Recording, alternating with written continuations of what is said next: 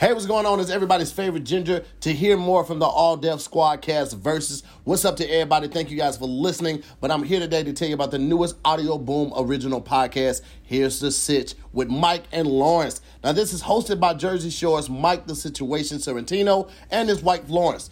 Join the situation as he talks about his path of recovery, going back to work, and everything else in between. Here's the Sitch with Mike and Lawrence premieres on March 3rd, and you can subscribe to Here's the Sitch with Mike and Lawrence on Apple Podcasts. Now check out this cool clip from Here's the Sitch.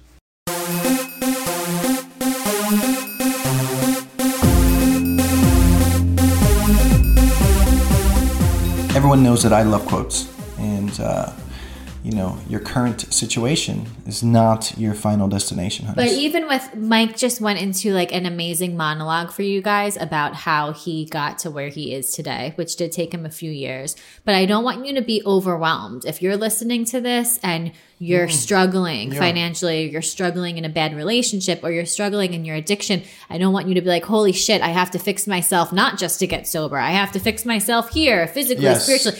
Don't take all of that on. He's just covering the basis of how much self-work you can put in to become such an amazing, better person. Take it one day at a time, do little steps at a time. When Mike first got sober, 100%. When Mike first got sober, all he did was go to the gym and go to a meeting.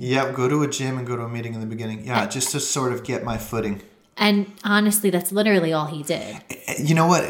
It really is small steps in life for anything. And I think that we did such a great job with recovery, and that sort of set the tone when we sort of had to face the music and I had to go to prison, because we sort of, learned how we handled recovery, and we did so well with that, with patience and sort of working one day at a time to sort of reach our goals and things like that. Eventually, when I had to go to prison, we used those same principles to sort of survive in that particular situation as well. Yeah, and let's really give it to you here, because I want you to know it was not easy in the beginning. Recovery is never easy for anyone, the addict, the family member, the relationship.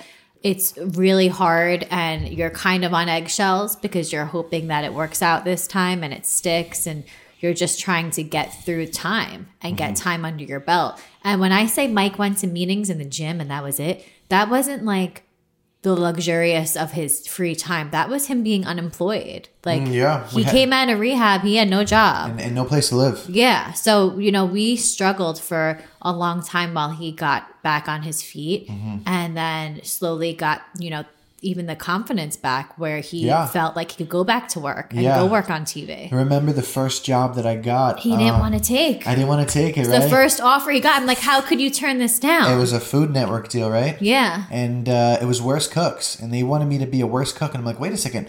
I'm not a worst cook. You know what I'm saying? Like, I cooked all of the seasons of Jersey Shore. I didn't think I was a worst cook. And they explained to me that it wasn't necessarily really about the title Worst Cooks.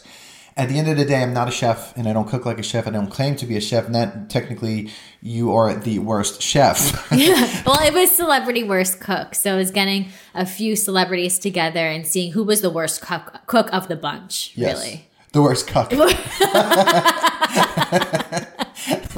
That is another show, and that is not on the Food Network's channel, okay? And that's what we're all about, is having fun, but that we'll talk about that next time. But I had a lot of competition when I did that particular show. I didn't think that there was going to be anybody really on that show of Worst Cooks, and it turned out I ended up getting like third. You did get third. Wait, was it second or third? I think I got third, to be honest with you. Yeah, I forgot which dish put you out. We might have to rerun that. If you guys are listening, please go watch Worst Cooks. Yeah. It was season 3, I think it was. I'll be honest with you. Of Celeb Worst Cooks. If you're not first, you're last. So I don't really remember which season it was. But remember, I didn't want to do the season. I didn't think, because if I didn't have my body back at that particular time period, I didn't have my confidence to go in front of the TV screen again. And little by little, over years, that confidence returned. But it only returned when I continued to sort of do the right thing. Am I right? Yeah.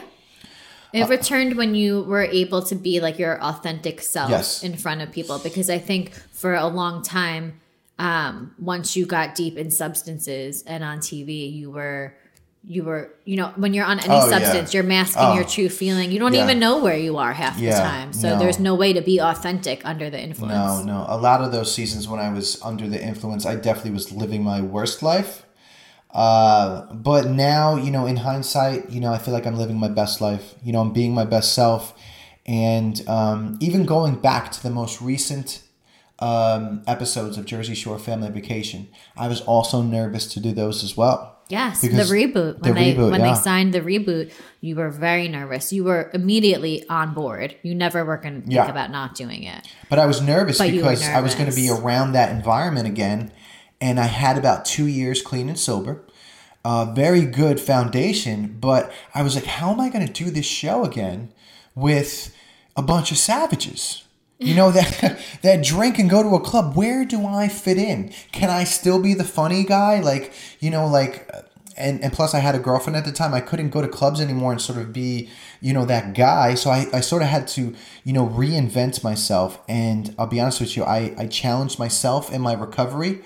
And I became this, the best version of myself. Now when I go to a club, I'm sort of vibing out, on a vibe, people have to drink alcohol. And a frequency, a higher frequency. Yeah, people have to drink or they have to take a substance to sort of be on my level. I believe that. So Yeah. Well, I have to say that you impressed me very much when the reboot happened. Yes. And you really stepped up to the plate of proving yourself, I think, to yourself Yes. first and foremost, that you could go back into that environment and go where, you really went wild. Yes. And your addiction did not start there, but where you really, went crazy with the substance abuse and down a dark path with that. So Yeah. the fact that you went into the lion's den Faced my fears. and faced your fears and also your dream at the same time. Jersey Shore was one of your biggest accomplishments. You Yeah. always had such a great relationship with your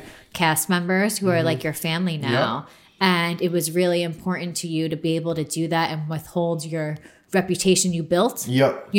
for the past 2 years. Yeah. The really cool thing that I love about Jersey Shore Family Vacation and the reboot is that while Mike was putting in all this work, getting sober and clean, the world didn't get a chance to see that and see the person that he is at his core and the person who he fought for to be today. And then when the reboot happened, it gave Mike the opportunity to share himself with the world. And he really, took the ball and ran with it. And I couldn't be prouder for you. Oh my God, honey. Or Thank prouder you. of you. I love you, honey. And I love you too. And you really did. You really made your family proud, especially me and Mosey. Oh my goodness, Mosey, that man. Mosey is our golden retriever. He is the sweetest man on earth. Really quickly, but also I want to point out to the listener that I wouldn't suggest you trying to go to a club if you are newly sober. Okay. I went when I was, over 2 years clean and sober, very strong foundation. And I was really forced to sort of challenge myself. So I wouldn't rush back into a scene that, kind of destroyed you. Or distractions. Yes, those are distractions. But I like I said, I don't... I wouldn't shun it, I guess. I wouldn't say no to it. I would say continue. It's not impossible. Exactly. That's the thing. It's not impossible. It's mind over matter. Exactly.